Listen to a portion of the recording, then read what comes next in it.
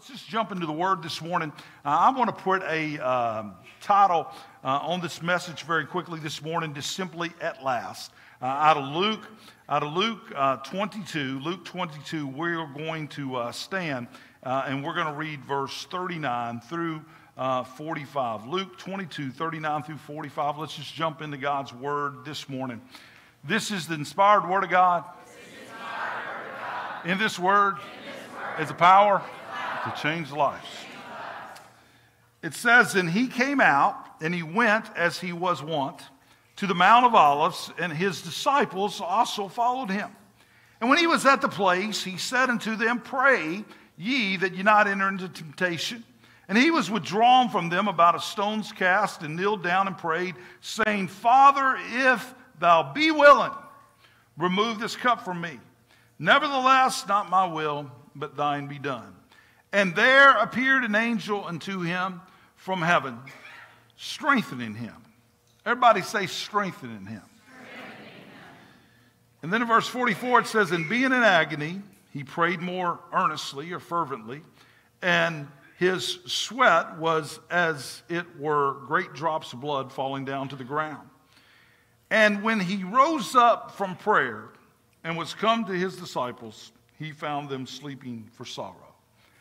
Now, what I want to call your attention to, if you're reading out of the New Living Translation this morning, I actually prefer that translation over the King James translation, and that didn't happen very much. Because when you read the King James translation here, it says, "and when he arose." So it almost sounds like he just got up. This sounds like a casual day. This sounds like a casual prayer. But a better translation is, it says in the New Living Translation, it says, "at last."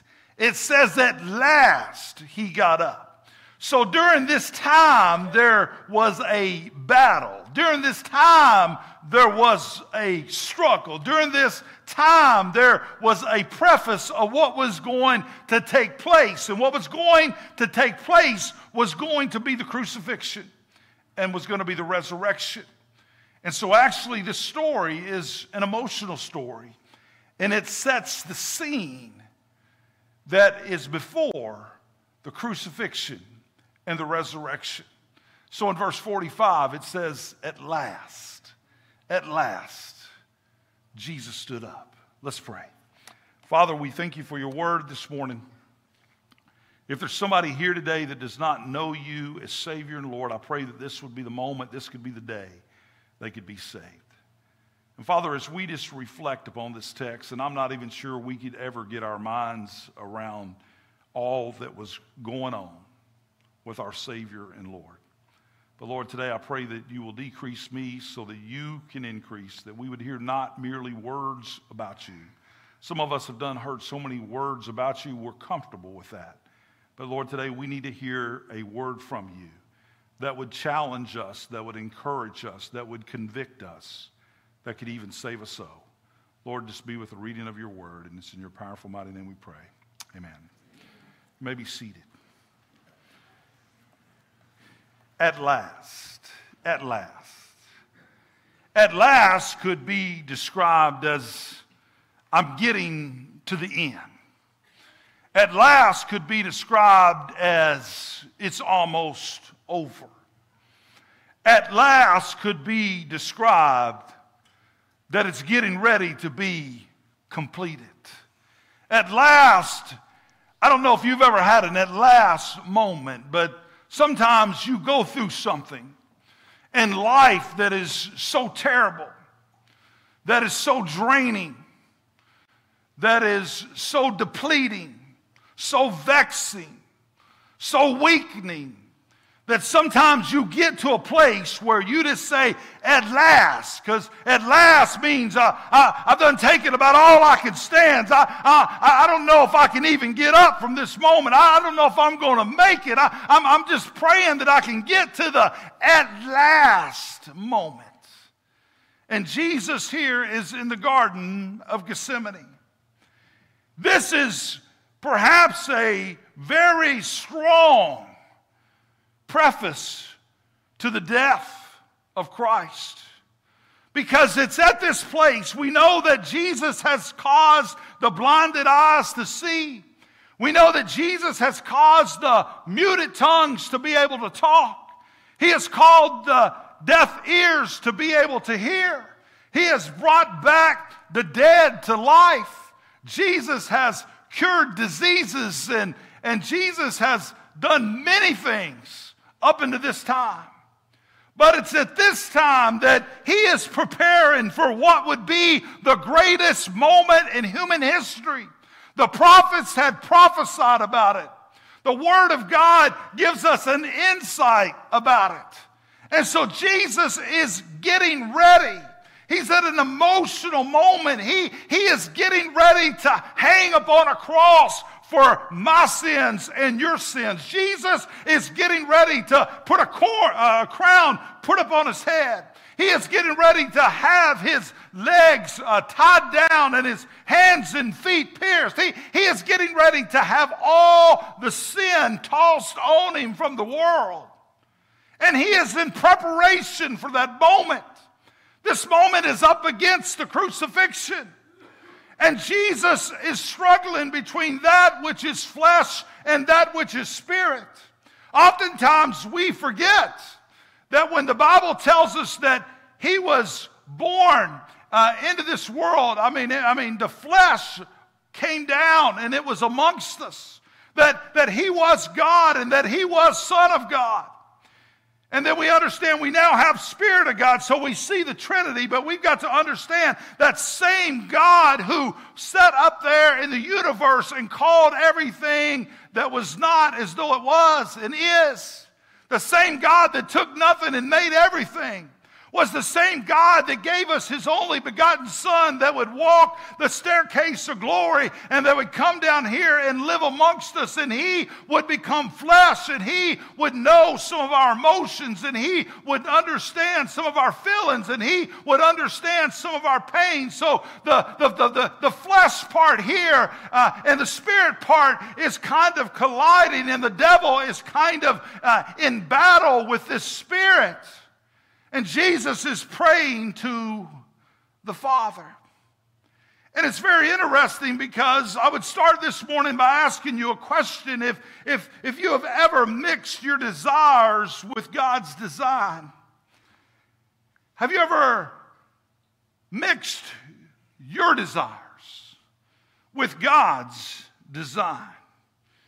I'll go Polk County. Have you ever had a moment where you wanted to do what you wanted to do, but it might have not been what God wanted you to do? You see, you ain't got to say amen there, because I know all of us have been there. All of us have been there. I mean, people go there every single day. Well, I thought God wanted me to do that. I got a new job at the strip club. God got me that job. Praise God. God didn't get you that job. It's paying more money, Pastor. It's more money than I was getting. I know it was God. That ain't God. That's your desire. And you say, I don't look at those women up there. That ain't God neither, because you're lying. I mean, that whole thing's going downhill. But that's your desires versus God's design. And oftentimes people try to justify God. They try to justify God. They try to put God in a box because they're trying to make it seem like that God was a part of whatever it is their desire was. And so they kind of put that as though God got that job for them or whatever it is, or they were so desperate for that job or whatever it is. They want to kind of tell themselves that was God's design for their life. And some of us in here, I don't know, maybe most of us, certainly in that first service it's most of us, sometimes we get to places in our life that it might have not been God's design. It might have just been your desire. Can I get amen? I mean, sometimes you say things, sometimes you do things, and sometimes you wind up places. Now I know the servant that you are, and I know the sovereignty of God, and I know God's permissive will and God's will. But listen, I want you to understand that just being honest, sometimes we get places that God didn't really want us to get to. Sometimes we get into things that God really didn't want us to get into. Sometimes we say things that God really didn't want us to say. Can I get amen? Y'all are doing pretty good, but I haven't got you yet. I'm still coming for you. Listen. Sometimes the design of God can also bring such difficulty in the developmental stages that sometimes the design of God, when it does co-align with your desire, all of a sudden when you get into it, you want God to get you out of it. You ever been there? Oh yeah, you had to have it. But once you got it, you said, God, take this from me. I don't want none of this. Remember that first ugly woman you dated, guys? At first, you thought she was pretty. And then you found out later she was ugly. You remember that? Oh, and how about the women? The women are the strength of this church.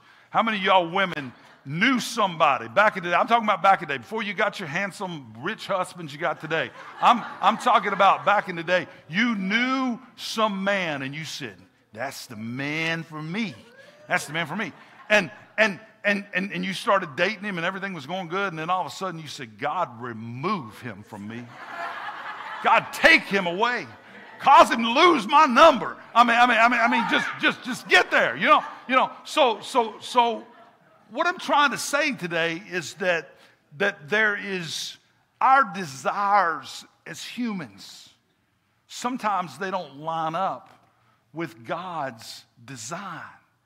And sometimes we convince ourselves that, hey, God's in this. God's in this. I mean, this person doesn't go to church, and this person's never been to church, but somehow I'm going to have influence on him, and he's going to go to church, or whatever the situation is. Understand there would be multiple thousands of desires that we have.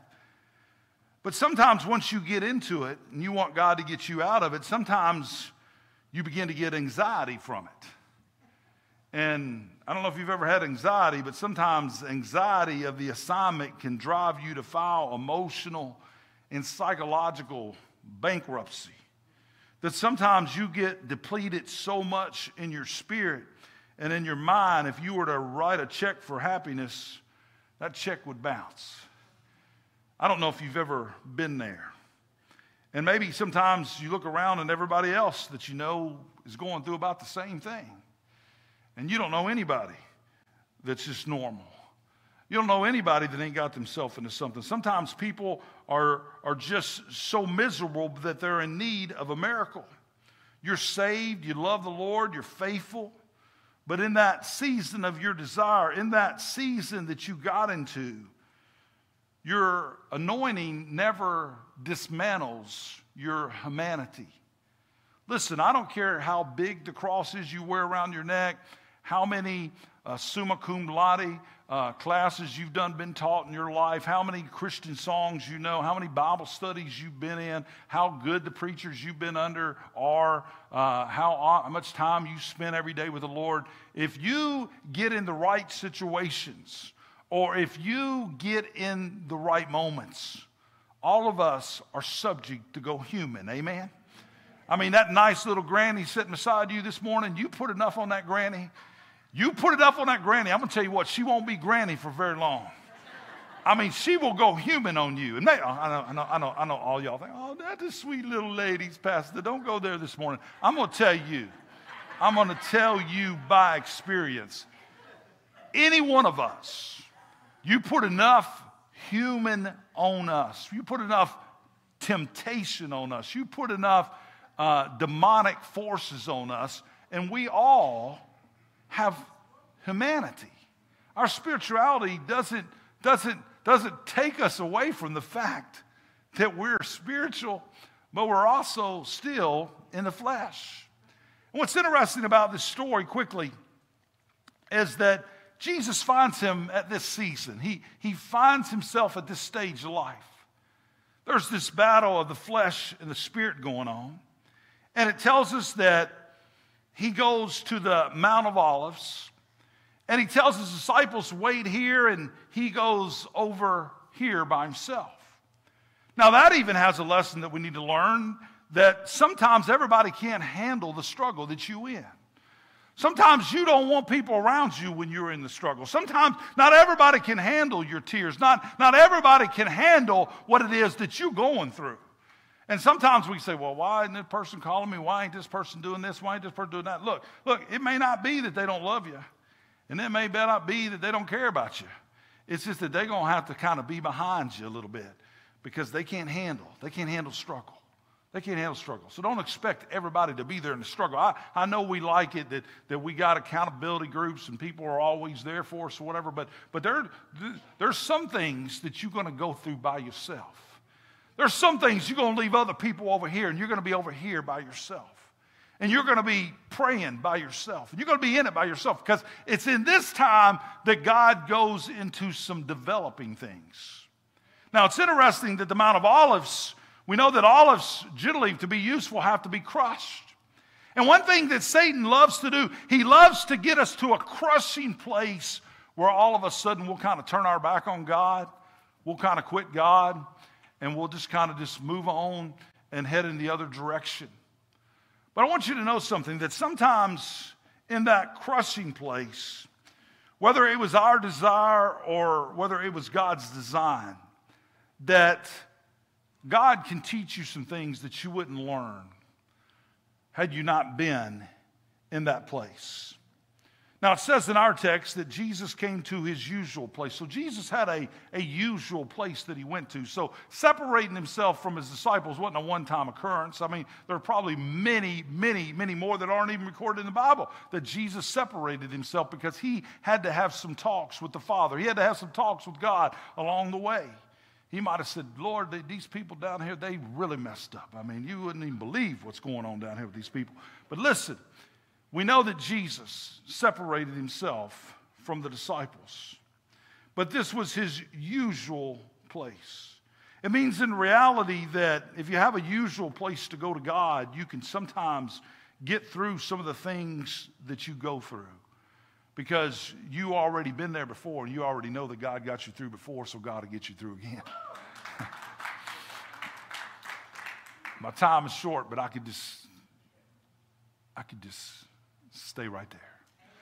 See, sometimes you done been through enough already, and you done been through the usual place so many times. You done had so many fights with the devils. You done had so many tears in the closets that you go to your usual place, and God has got you through before, so your usual place will be, God will get you through again. And that's the way all of us are. Should be. We should have a usual place.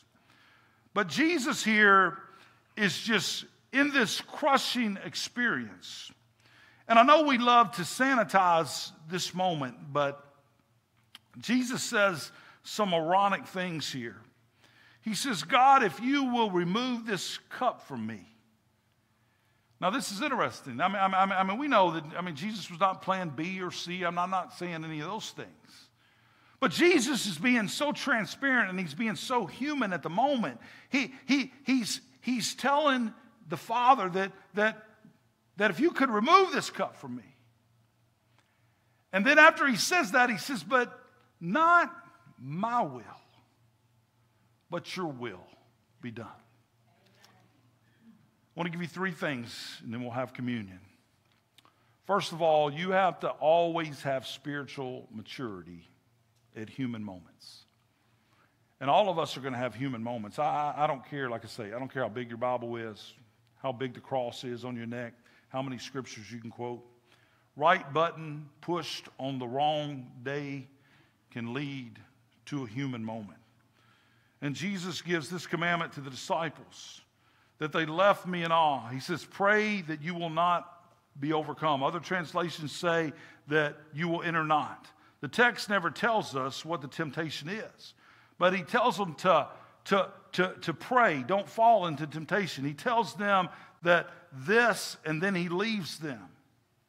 He leaves them. I believe the temptation that is upon them is a temptation of defeat, a temptation of sadness. I know this morning that sometimes I call it sometimes super saved, superhuman Christians. And sometimes we don't think that we are going to go astray or we're going to always overcome these things. But Jesus tells them to pray. And when he comes back, we know later that he finds them sleeping, but that's not the point. A lot of times people are praying for signs and they're praying for some kind of God to speak audibly or whatever it is, praying for that move over the top, deliverance. But sometimes God doesn't do any of those things. And if you don't get anything else, I want you to get this. Sometimes a lot of folks know how to be spiritual as long as they think God is watching over them. But sometimes, just for a moment, you got to understand it's what you do in the dark versus what you do in the light that sometimes God's more interested in. And so Jesus is in this struggle. He's in this struggle before the crucifixion. And so understand that all of us have these human moments, and then understand that you've got to learn to trust God, to take the temptation, even when you're willing to keep it. He says, Father, if it's your will, nevertheless, not my will. It never says Jesus changed his mind from what he was thinking. It never says he lost the desire to do what he wanted. But he submits to the Father. In other words, he still has this will. He still has this human desire, but he eventually gets to a place that he has to trust God. And this is what I want you to catch. If God does not answer your prayer and he leaves you with the burden, can you still trust God to say, not my will, but thy will? Because here's the interesting thing. We love the burden-removing God. We love that. That preaches good, man. I mean, you can preach that. I mean, you can throw that out of the house. The burden remover. God's a burden remover, man. I mean, we love that preaching. I mean, there's preachers right now that are literally rich with millions of dollars and mansions because they preach the burden-removing God, and that's the only message they preach. Now, let me just tell you this. God is a burden remover, and God can remove any and all burdens if he wants to. But I don't know if I'm amongst familiar folks today, but God doesn't always remove every single burden. I've been in some hospital rooms and prayed, and the people didn't get healed. I've got some family that I didn't want to leave the earth, but guess what? They left the earth.